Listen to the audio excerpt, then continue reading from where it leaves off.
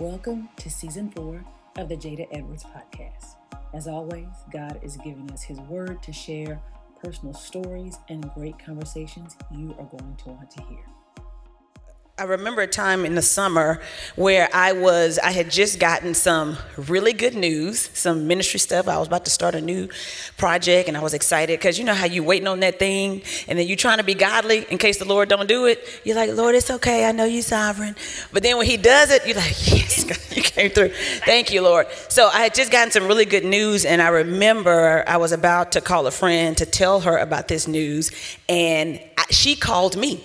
And I was like, oh my gosh, I was just about to call you. And she was like, hey. And I was like, oh, what just happened? And she had gotten some really terrible news and was really going through a period of loss in her life. And I remember the first several minutes of that conversation just feeling like, I don't know what to do right here. Because it took me a minute to come down off of what was on my mind. And I was like, there's not going to be a point in this conversation where I get to tell her what I want to share with her. And I really need to be present. And I don't want to just be like, oh, I'll pray for you, you know, the emoji, praying hands. And I really wanted to hear what she was saying. And I, as she was talking, I remember this moment of being like, okay, God, there is got to be a way for me to be fully in this moment with her, you know, even though you've given me this amazing blessing today, how do I fully engage with her? And it really started to stir my thoughts about how often we're in this tension. We're in so many spaces in the workplace, some of you who have already sent in questions, in the workplace, in our parenting, in our friendships, in the daily highs and lows of our life, where we're trying to figure out how to navigate that space, love well, love God well, still be fully us. Because the challenge is that the tension is different than opposition, which is what we talked about when we first launched our series. Opposition is two things set against each other, and one is good and one is not. Right, when it comes to the spiritual life. So you have sin and then you have righteousness. Those are in opposition. You have the flesh and you have the spirit. Paul says if you set against the flesh, you're not going to do the things of the spirit. Those things are in opposition. But like our humanity and the standards of holiness that God has called us to, those are not in opposition. Those are things we both have to be present in. And so some of the things that we talked about as we launched this series, I'm going to just give a quick recap that really got us started. The first thing we talked about was in 2 Corinthians 4. Y'all remember that? We have this treasure in jars of clay. That the Christian tension there is we've got this divine eternal treasure, Paul says, the goodness of the gospel, and it's found in this fragile vessel. And that really kind of sets the stage for all the other things that come up in Scripture. And you really see it. It shows up in the life of Christ, who had to be fully man and fully God. It shows up in the endurance that Paul expects us to have. We're persecuted, right? But not forsaken. Like he knows we're going to have these experiences, but also we endure. And so over and over again in Scripture, we find ourselves really not in this easy place of picking one or the other. We're in the challenging place of having to be both, right? It's like for some of us, as you reach a season in life, some of us are mothers and we're having to take on a different role as daughters because our parents are getting older. Or you might be, you know, a caretaker of a parent and then now you're a caretaker of a grandchild. Like you can find yourself, excuse me, in places that feel like tension all of the time. And so I really wanted to take a few moments tonight to drive some of those things home, to get some conversation and talk about what that has looked like in our lives practically. So I'm gonna just throw it out there with Don and Tian and ask you big picture as you were in this series, because y'all were here for most of them. What were some of your big takeaways, or what were your aha moments? Man, I would have to say I knew that this series was gonna be like it for me when you said in the very beginning that my affliction is not a measurement of my faith, and the lack of affliction doesn't mean that you are more blessed. And when you said that, it hit home for me because I definitely grew up Kojic, so you already know how that goes. But we were basically taught that if something isn't happening and it's not going well, then you're being punished. So anytime there was any type of affliction, I'm like, what did I do? how is this coming back to me? So when you broke down, that's not what this is. This is, Paul explains us, this is supposed to happen.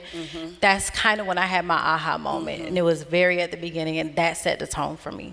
Yeah, I think that can be so life-changing if you realize that, you know, as Paul says, there's a privilege to the suffering, right? I don't know how we kind of get off track sometimes in our faith where we really forget that everyone that God chose and God favored and God honored suffered. Every single one. Yes. Every single one. I mean, starting with Moses, you go through the whole thing, starting with Abraham, Moses, Noah, every single one, including his own son. And so it becomes, you have to work really hard to go through scripture and come to a conclusion that suffering equals punishment. That suffering is not often simultaneous with favor. Because we taught about the lesson of Matthew chapter 4, which is right after Jesus is baptized. And the Lord is like, this is my son with whom I am well pleased. And then the next moment, the Spirit is leading him into a wilderness. And so you have to extract a majority of the life of Christ to think that suffering is something that you should be exempt from if you're walking in righteousness. Because the real conclusion is that the more you walk in righteousness, the more likely you're going to invite suffering into your life. It's the reason why this world should always carry a sense of discomfort for us. And then what happens is when you have that, you end up spending a lot of your Christian life trying to figure out why God is mad at you or how to get out of the thing. And he's like, you're missing the assignment I have in the thing because you think this is a punishment. And so when we can see that this is a privilege, that doesn't mean that there's not consequences for our choices, but man, when God just allows life to happen, God, where do I honor you in this? What do you want out of my life in this? Everything is not a lesson to be finished so you can live it for somebody else, because we say it all the time. This is for somebody, it's for you. Right. It's for you. It's for your faith. Right. It's so that you know that God is good even when he strips away things. Yes. It's so you know that God is faithful even when he doesn't do it your way. It's so that you know God is still in control even when the diagnosis doesn't result in healed. Like, God is still good. And it's not just about a lesson. It is about growing in the knowledge of who God is and who he is to us. And so I think that particular statement, I have had many conversations with people about trying to wrestle with the idea that a good God who's pleased with me, who's favoring me, can still allow me to suffer. Right. That is a life-changing thing. That's great. That's good. What about you, Dawn? Well, so I think my point is somewhat related to that, because I think part of it, Jada, is I was challenged when you said I shouldn't expect to be at home here any more than I would expect to be at home in the airport.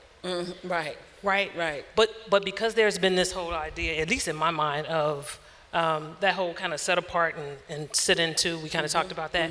And I think I was in a place where I was like, I was getting way too comfortable. Yeah. So no, I wouldn't accept affliction as a good thing. Right. Right? No, because That can't be the Lord. No, it's supposed to be good. Just a good life. Right? Like I'm looking and I think, so I think for me, it was really this idea of saying, no. It should be normal. Yeah. Right? Like when we think about Christ and we think about some of the things that he did, whether it's in the wilderness. Like that was the part that just jacked me up when we were thinking about following his Gethsemane example. I was like, wait a minute, this dude was like on his way to the cross. Right. Asked his friends, can y'all just pray just a little bit? Right. And they fell asleep. Yes. More than once. Right. Right. Like multiple times. Right. And so I think when I started thinking about that, and I was like, man, he has this impending challenge. And I'm like, Lord, am I even, like, I didn't even begin to think, I'm not doing like Jesus in the wilderness. And God knows I wasn't doing like him in the Gethsemane, because my friends fall asleep on me once. They're not getting grace for the second and third time, right? Like you're not getting invited back. No, right. Like, and I think that was the thing that began to challenge me. It was like, no, accept the fact that you're not at home. And that that suffering should be normal. Yeah. And I'm like, as much as uncomfortable as it is, and I'm like, and that, I was like, what? And nobody, when I was growing up in church, we won't even dwell on it, but similar backgrounds. Y'all, don't. Similar backgrounds. Okay, wait a minute. How many of y'all raised Kojic? We need to, somebody said we need to dwell on that. A few of y'all raised, yeah. Well, not even just Kojic. It's not a bash at that. But if you are from a denomination that taught a very rules-driven kind of approach, and that's not limited to Kojic. So this is not bad thing that God uses all of our background for his glory. But I just have to say this because this is what happens when you have your friends up. Y'all done. She was legit. Like she had to ride a bike in a skirt. They couldn't wear no shorts. The church skirt. Hold on. And the denim skirts are back, by the way. But it was a skirt with a kick pleat because you need to be able to. So you can move, so you can pedal. That's right. Pedal. Right. You can and go straight to service. Exactly. You can go straight to service in that skirt. Right. And we've already talked about them church skirts. Right. So if you were here, then you were here. If you're not, then ask your friend. But we get stuck on some stuff. We do. That you're just like, this is what makes a good life, right? Yes. If I do these things and don't say these things and don't go these places. And highly favored. And still suffering. That's the part that they left off. But here's the kicker, y'all. You are blessed and highly favored. Yes. But the way you define blessing and favor is what will get you. Yes. Because if you can say I'm blessed and highly favored, but man, you better know what blessing is. Yes. Blessed are the peacemakers. Yes. Wow. Blessed are those that give mercy, they shall obtain mercy. Yes. Blessed are those who hunger and thirst after righteousness. You know what blessing is because nowhere in scripture is it equated to prosperity or ease or material abundance. And know what favor is. Favor is when the Lord says, yes, I will continue to use you. Yes. I'll continue to send you. I'm going to put you in difficult situations because I know you can represent me well. That is favor. Yes. That's what listen, if you have a favorite child, don't say it out loud. Just talk to the Lord about it. Favorite niece, favorite nephew, favorite godchild, favorite whatever. They are not the ones you keep hidden. The favorite child is the one you put out in every Oh, he can do it. Child can't even sing. He can do it. I know he can. It's somewhere in him, you know. She can't play drums, but just let her try. Like when you have a favorite child, you put them in situations that sometimes make them uncomfortable. Yes. You know what? The favorite child will tell you, those that grew up as the favorite child, they wasn't always good. You got a lot of attention. You're expected to be the best. You're expected to always come through, be the responsible one. That's what favor is. Yeah. So when it comes to God favoring us, it's because he said, I'm expecting great things from you. Yes. I have a high standard for you. I'm putting you out there in situations that you might not be qualified for, but I know you can do it in my power. Yes. Favor is not comfort and ease and being hidden. Favor is being put out on platforms that you really have no business being on, but he gives you the ability to depend on him. Yes. So you can say, I'm blessed and highly favored, but you better know what blessing and favor really is. Yes. Otherwise, you're going to walk around mad at God. Right. And he's going to say, I already told you who I was. I don't know who told you something different. So we are blessed and highly favored, but that's the change. It's the definition of it. And I think that also means we have to hold loosely the outcome. Like when we think about Stephen's life, that dude was blessed and highly favored and died. Right. And we waiting on God to raise him from the dead. He like, no, that's it. No, it was a wrap, right? And I think that's the piece, though. We hold on to the outcome. I'm blessed and highly favored, so it must look this way. Yeah. And I'm like, no, I have to hold loose the outcome and walk in obedience. And if that means what it means I still trust you and I'm grateful for the opportunity. Listen, that's good. Listen, it'll mess you up, y'all. It really will. When I think about how that has altered just really what is true about the gospel.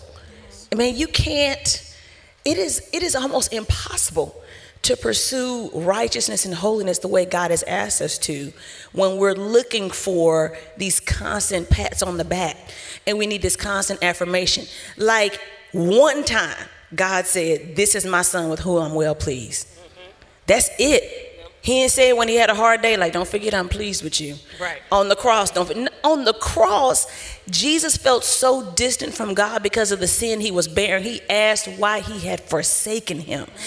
the weight of the assignment can make it feel like God has left you, even though you know he's pleased with you. Like, the reality of it is, he says, you need to trust my word. I don't change. So I might not repeat myself over and over again, but I told you this is where to go. You know what I'm saying? That's like my husband. He's like, listen, I told you I love you. Valentine's 2018. Why? Why? Right. I don't know if y'all got husbands like that, or maybe y'all are the ones that say I love you like every 3 or 4 years. You know those people. They're like, I don't have to keep saying it. I don't have to keep saying it. You already know how I feel. I'm here. Yeah. We in this forever. You don't get all of that. Everybody's not driven like, I'm gonna affirm you every 2 minutes. No, but I feel like that is how God is with us sometimes. He said, here's the thing, here's the assignment, I'm blessing it. He's gonna show you providence and start to open doors along the way. But man, you're not gonna get a cloud parting and an affirmation message every single time you do the right thing. You don't get paid for A's. A's are expected.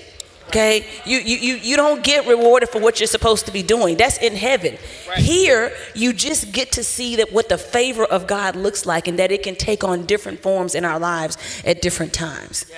And so I think that's just such a good point, knowing what favor and blessing is. Yeah.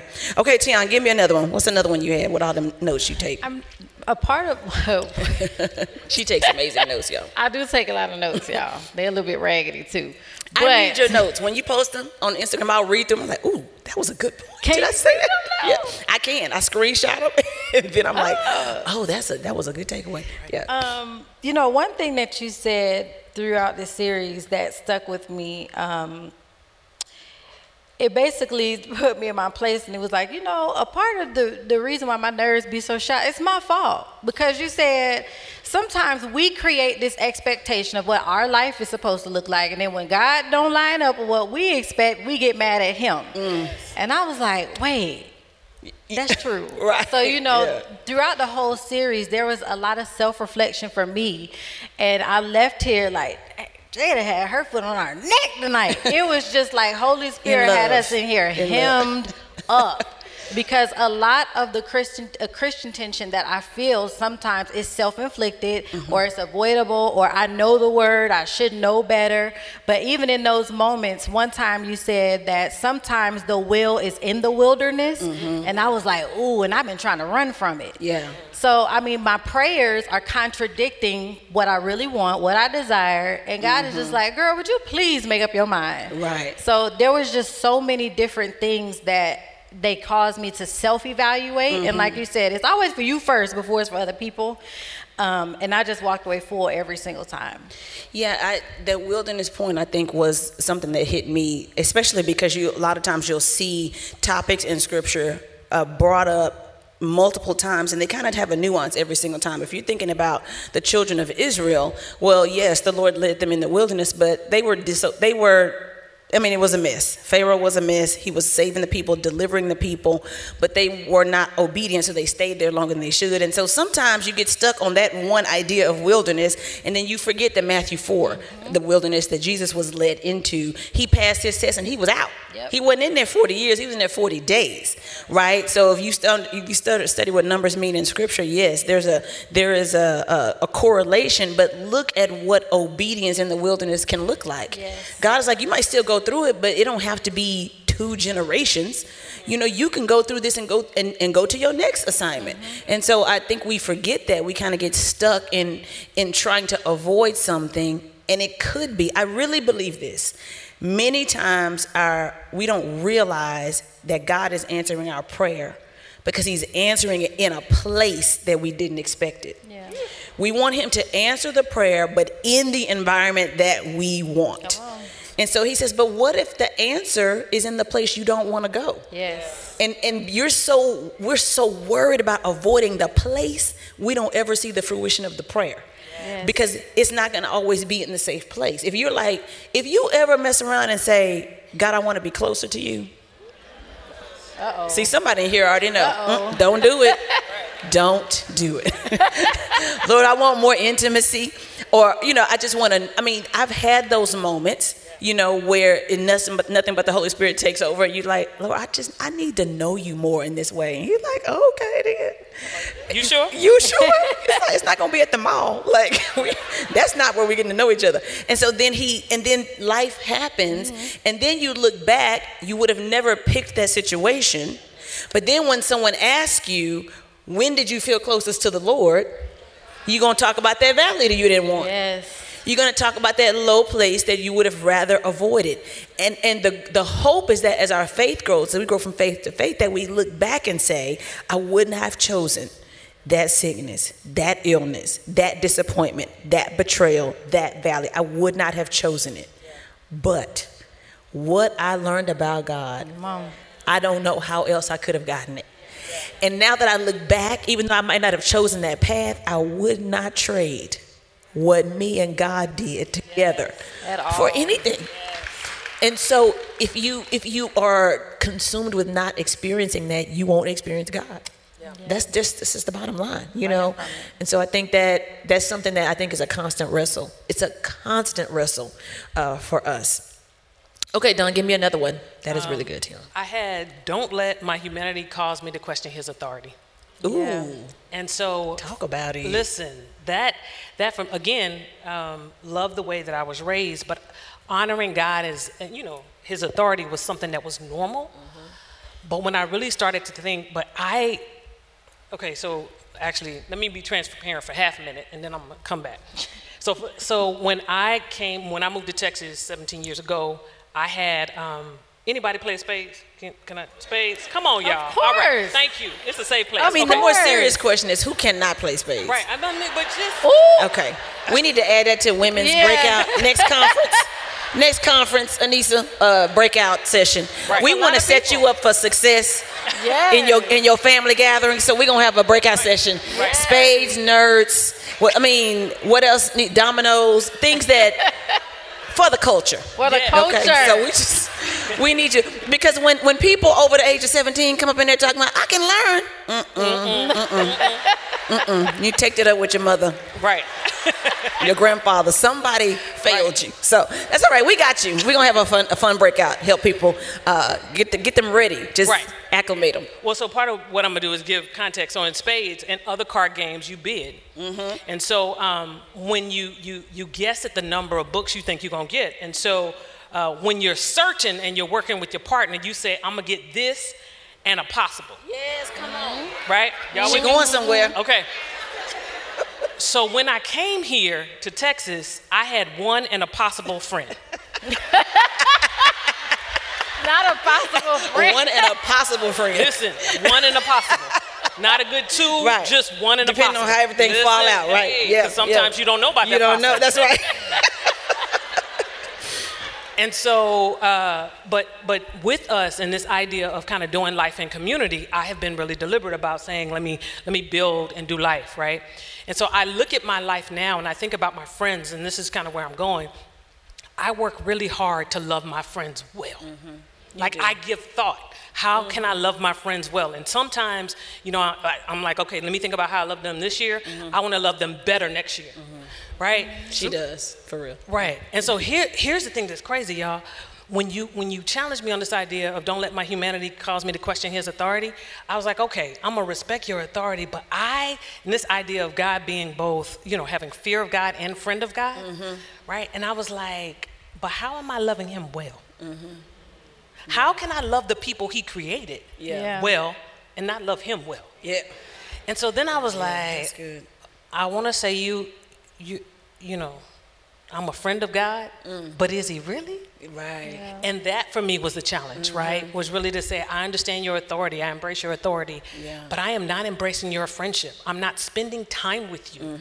I am not letting you in on the things of my heart. Like I am sad. Yeah. And I'm not just coming to you. When you talk to your friends, I was like, I don't need pretense. I just be like, no, I'm not fit. Today is a rough day. Right. And I think there is that, for me, the challenge was realizing that I can embrace your authority, but I do you a disservice when I don't embrace the fact that you're a friend to me. And I choose not to love him well. So That's good. Good gracious. That's good. That's a word right there. I'm gonna steal that spades illustration. So one in a possible. when I say it, y'all be like, ooh, that was good. Act like you never heard it. That's what you do. No, that fear of God and friend of God thing, oh my gosh, that is one of those things that we tend to lean really hard one way or the other. Because you may have grown up scared to death of God. Like, don't do this. I had an auntie, she'd be like, don't be in the club when Jesus come back. I'm like, the rapture ain't hitting. Y'all did y'all have people like that? Any church girls in the house?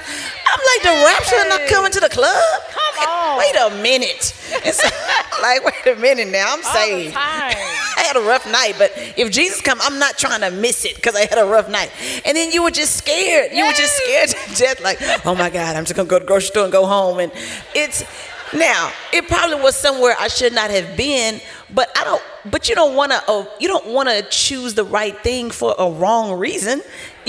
God, listen, y'all, the highest motivation for righteousness is love. That's the highest motivation. In the scripture, God only resorts to fear and punishment when love doesn't work. He said, I loved you. I am the Lord your God. He starts off the 10 commandments with love. Before he tells them what to do, he tells them who he is to them. I am the Lord your God. I delivered you out of Egypt. Remember this. I'm your father. Remember this. Now, have no other gods before me. Now he goes into his commandments, everything. So when Jesus says, if you're my friend, if you keep my commandment, he ties it to greater love has no man than this, right? Because love is supposed to be the motivator. Your kids, your children, your grandchildren will retain, they have retained your values when they obey without fear of punishment. Oh, that's good. They obey because it's the right thing to do. They love you. You've shown them how to love God, and that's why they obey. Not because they looking to avoid a hit or avoid punishment. Yes, there's going to be discipline. There's going to be punishment, but that cannot be the primary motivation. You know why? Because as you get older, you're going to learn how to avoid punishment. Yes. You're just going to get smarter with your sin.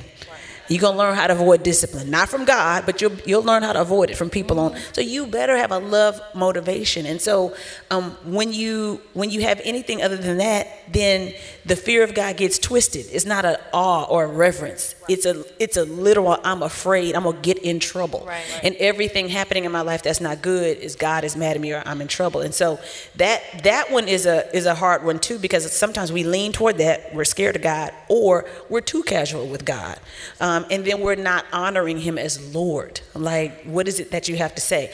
I talked about something the other day on social media, and I said, masking conflict is not the same as making peace. That's true. Y'all, I got more messages. The people going through with the conflict. People were like, I said what I feel, and I just hope the Lord work it out. I was like, wait a minute. Or,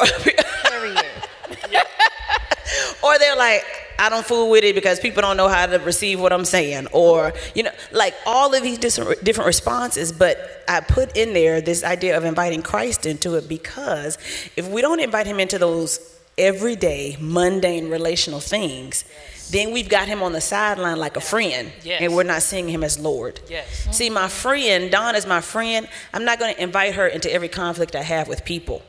I may get her advice on a few things, but for the most part, I'm going to deal with my conflict with her, whatever's between me and her. But if Dawn were a person of influence, like if she was my pastor or maybe someone I really like, this is the person that's guiding me spiritually, I would come to her for more, even the things that don't necessarily involve her. Y'all know what I'm saying? Yes. Because when you respect someone, when you honor someone's authority, you say, wait, what do you think about this situation? Right. When you got somebody's time, you got somebody's ear that you respect, you throwing everything you can think of at them because you want their input. Yes. What happens when you only see God as friend, you end up treating him, you only talk to him about things you want him to do for you in your life, and all these other things. You don't seek his opinion. You don't seek his values. You don't seek his standard. And then we wonder why stuff is going left. Right. And he says you can't have either or. So if I'm going to be friend, first of all, you can't even have that if you're not following my commandments. This friendship is a privilege of followership. This friendship comes with followership. Yes. You don't skip over following and then just get to be my friend. We're not homies. Yeah, that's right. If you grew up in my generation, your parents would be like, I'm not one of your little friends. Right. Not now one of your little friends. Right. Not one. Now, conscious parenting, we all trying to be gentle parents, some of us. I will say, we can be friends, but I'm not your peer. See, because the reason why our parents used to say that is because they didn't want us to treat them casually like we treated people our same age, right? It wasn't that they didn't want to be our friend. It's just that when you were younger, you could not understand the difference. And if you got too casual with me as a parent, you're not going to follow my authority. Right. And that's why Jesus says, you can't even handle my friendship, us walking and talking and breaking bread together, and me coming into all these small, mundane, what seems like trivial moments where we're just there communing and connecting because you're not following me. Yes. And so that tension is something that we have to be very aware of, because the truth is we tend to lean one way or the other, and that can vacillate from day to day. Yeah. You just looking at your life and you're like, let me just get my life right. For Right. God gonna get me. Yeah. You just check the Let box. me just check the box, let me have my quiet time, let me open my app, let me go to church. And then you still miss out on like the whole relationship that you can have with God. And so that is definitely one that we have to work at. Okay, Don, give me one more, and then we're gonna do some questions because we got some good questions, y'all. Okay. I think the other one that really kind of challenged me was the confused but not hopeless. Oh, that was during the experience endurance as the second one. That's Yeah. exactly it. And so this idea of, or perplexed but not in despair, if you're going to pull out the King James version, right? The holy version. Right. And I think, Jada, the reason it challenged me, you and I have talked kind of offline, and so it's just this idea that, one, I can acknowledge that some stuff just don't make sense. Some stuff just confuses me. Yeah. Like I don't really have explanation for it. For me, it's been a hard year, and there are some things that so I'm gonna let them in on a little bit. So part of this, it's been a hard year, and so we lost some family members. It's been like 5 and 7 months, so it's dumb, and it doesn't make sense. And so there have been moments of confusion, but for me, it's been sweet to embrace, but not hopeless. Ooh. Yeah. Right? Listen. Like I know I don't understand. Yeah. No, it doesn't make sense. Yes, I'm hurting. Yeah. And I'm not hopeless. And so that tension for me, and just the importance of being able to walk it out and say, no, I don't fully understand. And yes, right now I want to cry, and I still believe. Yeah. And God is still good. Ooh, that's That's good. good, Don. He just is. That's good. Yeah. So what you said, I feel like there has been a lot of death. Just, Yes. I don't know what's happening, because it's not just older people. It's just been a lot of death. And part of it is the world that we're living in. It is the nature of sin. It take not sin of the individual, sin in humanity. Like we're not in this perfected kingdom that God has for us coming soon. But that heaviness, I think, is one of the things that has stretched my faith, because I'm like Job. I'm like, okay, if you take 3 things but leave me 7, God, I get it. Sometimes we got to be stripped away for your glory, for our growth. You still faithful. You tell your friends, girl, listen, I don't even need it. God knows what's best. I trust in him. And he take the 4th thing, you're like, okay, I get it. I get it, God. But then he takes like that 8th thing. Yes. You're like, now hold on, God. Now wait a minute. And then you start trying to make sense of it. Yep. And you are left confused, because you're thinking, wait a minute, I'm actually living more for you this year than I was last year. Yes. I'm trying to be better in this area. I'm studying. I know you. I'm trying to apologize. I'm trying to be forgiving. I'm working on my healing and my pain, and I'm trying to honor you, and I'm serving. And what's happening is you are trying to apply a human formula Yes. to a divine outcome, to create a divine outcome, and it's not going to work. It will never add up. And that confusion is real. Yeah. And even when God doesn't take it away, it is the hope that gets us through. It is saying that God did not bring clarity. God did not answer these questions, and I still have hope. Oh, Lord. Y'all, that's why the Bible calls us a peculiar people. Because people look at you and say, why? Why do you still have hope? Crazy. And you're like, because I hope in God, not in what is happening in my life. Yes. And that is really the gospel, that we hope in the person of God, in the person of Jesus, not in the outcomes in our lives. And so that confusion thing, but still having hope, especially if you're a person where it needs to make sense, make it make sense. Yes. I know some of y'all in here, y'all like, yes, it needs to make sense. Yes. Yeah. It needs to add up. And God is like, it won't. It won't. But it don't make sense when I do things for you and you didn't earn it. Right. Right. That didn't make sense either. You didn't want me to add that. Right. I'm just paying bills, knowing you wasn't tithing. That didn't add up. Right. All right. I'll take it. Never mind, God. Do you. Just, I'm good because I don't really want to go through all of it. I just never mind. I just had a moment. That's what Job said. You know what? You are God. Right. That's my bad. That's my bad. Because it's never gonna make sense. But in the end, the goodness of God and the grace of God always outweighs whatever we feel like are those confusing moments. And so that's really good. Any final thoughts? We're gonna do a couple of questions and then get the people out. What you just described was literally like me and my husband's lives, like maybe like 9 years ago, almost 10. We were in Florida, and we're from Florida. We moved here after my mom convinced us to. It took her forever to, but we moved here, and she got sick. And we were newlyweds. We hadn't even been married a year yet. And we were young, and we had 2 small babies. We packed up, I think, like our clothes and this big old TV for his video game, and we drove down here in a Chevy Impala. Come on. And made it in 9 hours. Well, we were getting it from Florida. Thank God for no tickets. Yes, thank him for them traveling mercies. Oh, traveling mercies. That's the mercy. And when we got here, this thing happened like overnight. Me and her were wrestling or play fighting or something on a Monday, and she was being transported to Baylor like that Friday. And they said, if you would have waited a week, you would be dead. And so the tension that I felt when you just said, you like, wait, this don't add up. I'm like, at some point during that process, I have a new job. I was in training at a new job. You can't miss work when you start a new job. Right. I'm looking at them like my mom's sick. They looking like, are you coming or not? I mean, it was just bad.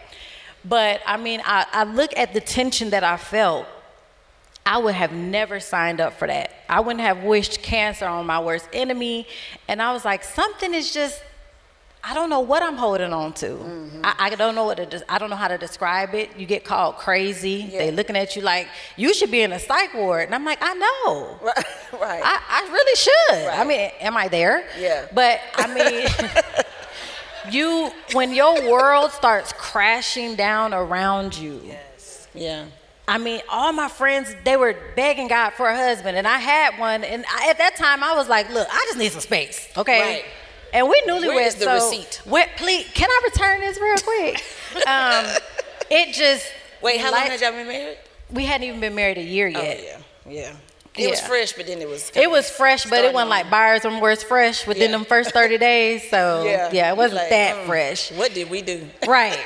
I'm like, maybe something, but it all worked out. Yeah. And when you describe the taking one thing, then another, I'm like, okay, I can take this, but I'm going to see her now and she can't walk, she can't talk, she's a different color, she's not anything, like she's wasting away. I remember in her hospital room saying to her and God, why did you bring me here to die? How dare you bring me and my family here just to die? And God, you letting this happen. And I just left. That was probably one of the lowest moments in my life. And I went home, and my husband was like, hey, and I was like, I don't want to went in the room. I was out. Was he trying to be spiritual? Was he spiritual? Was he trying to be spiritual? Oh, no. No. Oh. No. Oh, never mind. No, wasn't no spiritual conversations happening. Okay. But, when you talked about him bringing us out, that was one of the things. And when Dawn said confusion, I thought about when you said that the enemy will stir up confusion where God has already provided clarity. I knew better. I knew the next steps. I came up in that, and I was like, you know what? once I identified this ain't nothing but the enemy, things started changing. But when you broke it down, how you just explained it, that was my testimony, like so many years ago. That's a word, girl. And y'all, and see, that's the thing. When so much is happening, it seems like this is a blessing. I'm newly married. We're moving, relocating.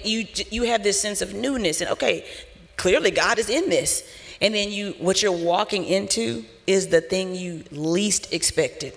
You're like, God, are you sure you moved me here for this?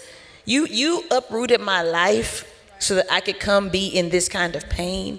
I think that is the moment where our faith is making some decisions. Are we gonna stay in the less mature place of saying, I'm gonna disconnect from God because he's failing me? Or are we gonna press through and actually see God himself bigger than the hospital room and the diagnosis, but just to see God himself? Because that's where the clarity is. The enemy is not in the sickness. Right. The enemy wasn't in the cancer. The enemy was in the fact that he made you question who God was because of the sickness. That's the enemy, right? So the enemy didn't give Eve rotten fruit. The fruit was still good. He made her question, would God withhold a good thing from her? And so it is when we have those moments, we have to recognize that the enemy is not just in the business of making your life hard. Because even if that happens, he has to have permission from God. The enemy's one of his main goals is to make you question who God is. And if a hard life is all it takes for you to question God, then the enemy is winning. The enemy is winning. And that's where we see that clarity where God, if you've ever had that moment where it's like a spiritual fog is lifted and you start to see things and you're like, oh, I see this for what it is. You know what? Y'all tried to get me, but I see this for what it is. I'm experiencing some hard things. I didn't expect to be divorced. I didn't expect to experience this death. I didn't expect to be unemployed. I didn't expect to be moving back home with my parents or whatever is going on in your life. But you're like, that's a decoy. There's something behind this. And the enemy wants me to focus on this very surface thing so I don't really see that God has good things for me. Even in the midst of very difficult situations. Do y'all know what kind of spiritual confusion has to be cast for a person to be surrounded by provision and abundance and only focus on the one thing they could not have? Now, we don't stand in judgment of Adam and Eve because we do it all the time. I'm so desperate to be married, I cannot appreciate that I'm blessed with good friendships. Yes. I'm so desperate to have this home or to have this next level of status that I really can't appreciate that God has continued to provide for me. Like we start missing you could not count and measure the abundance in the garden. All she could do, all Adam could do was focus on the one thing they couldn't have. And the enemy's like, I didn't even have to do nothing. I just had to distract you. I just had to stir up some questions for you. And so that's why, finding that clarity in God and God alone, regardless of what's happening, is so life-changing. Because then life is going to keep happening. Yes. And you're like, but I already know what this is, y'all. That is the goal. Y'all know what I'm saying?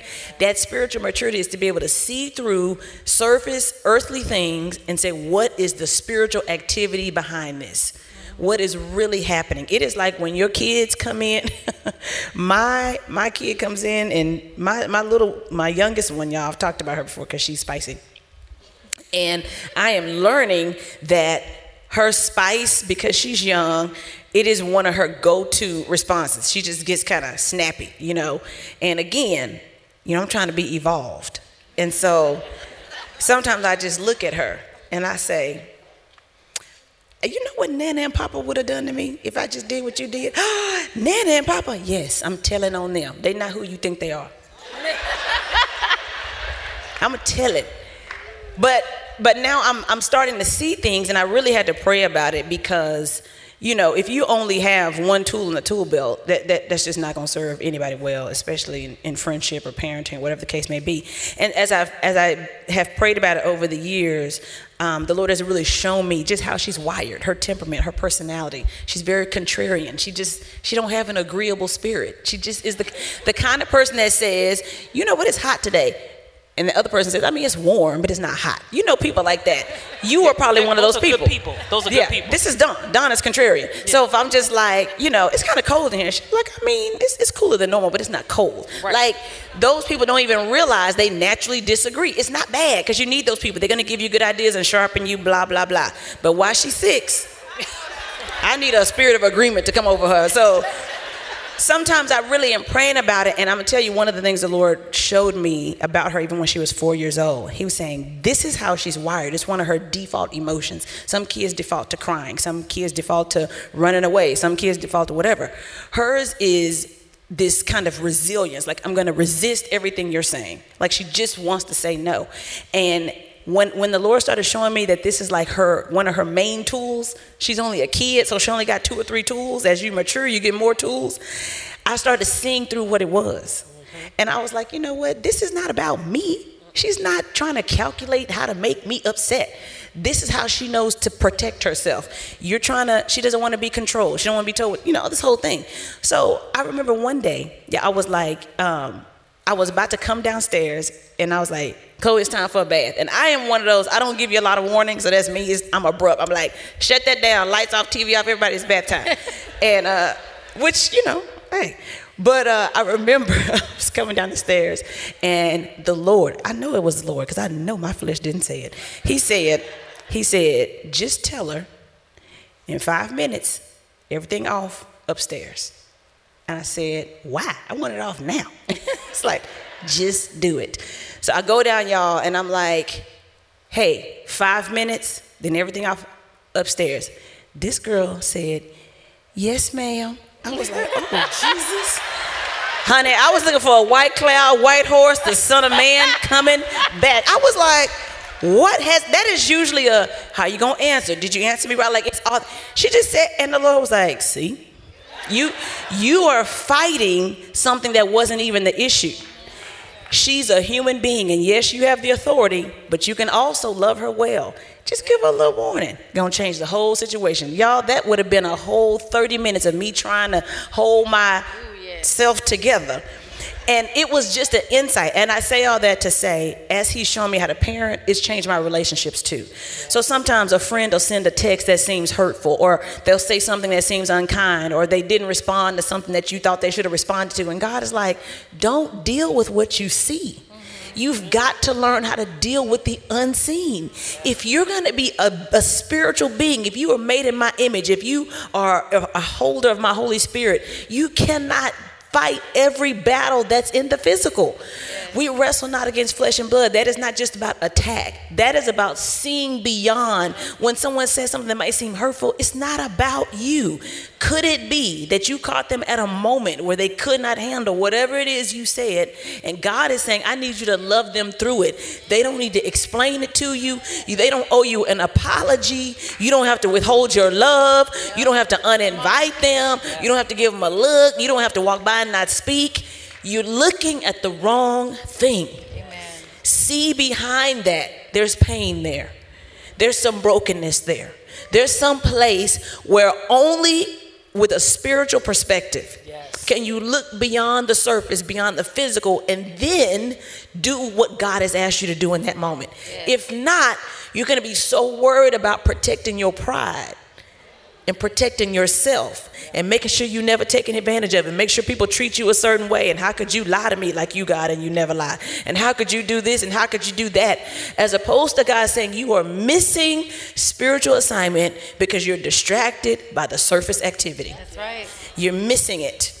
And so that whole clarity, it shows up not just in things that happen in our lives, but as we love well, love our friends well, love God well, live in a way that's pleasing to him. And so that tension, y'all, to be able to see what's happening on the surface, but respond to what's happening in the spirit, that will shift. It really will. It will shift the way you interact with God and the way you live as a believer. So I hope you enjoyed today's episode. If you did, make sure leave a comment, leave a review, share, subscribe, all the things, and we'll catch you next time.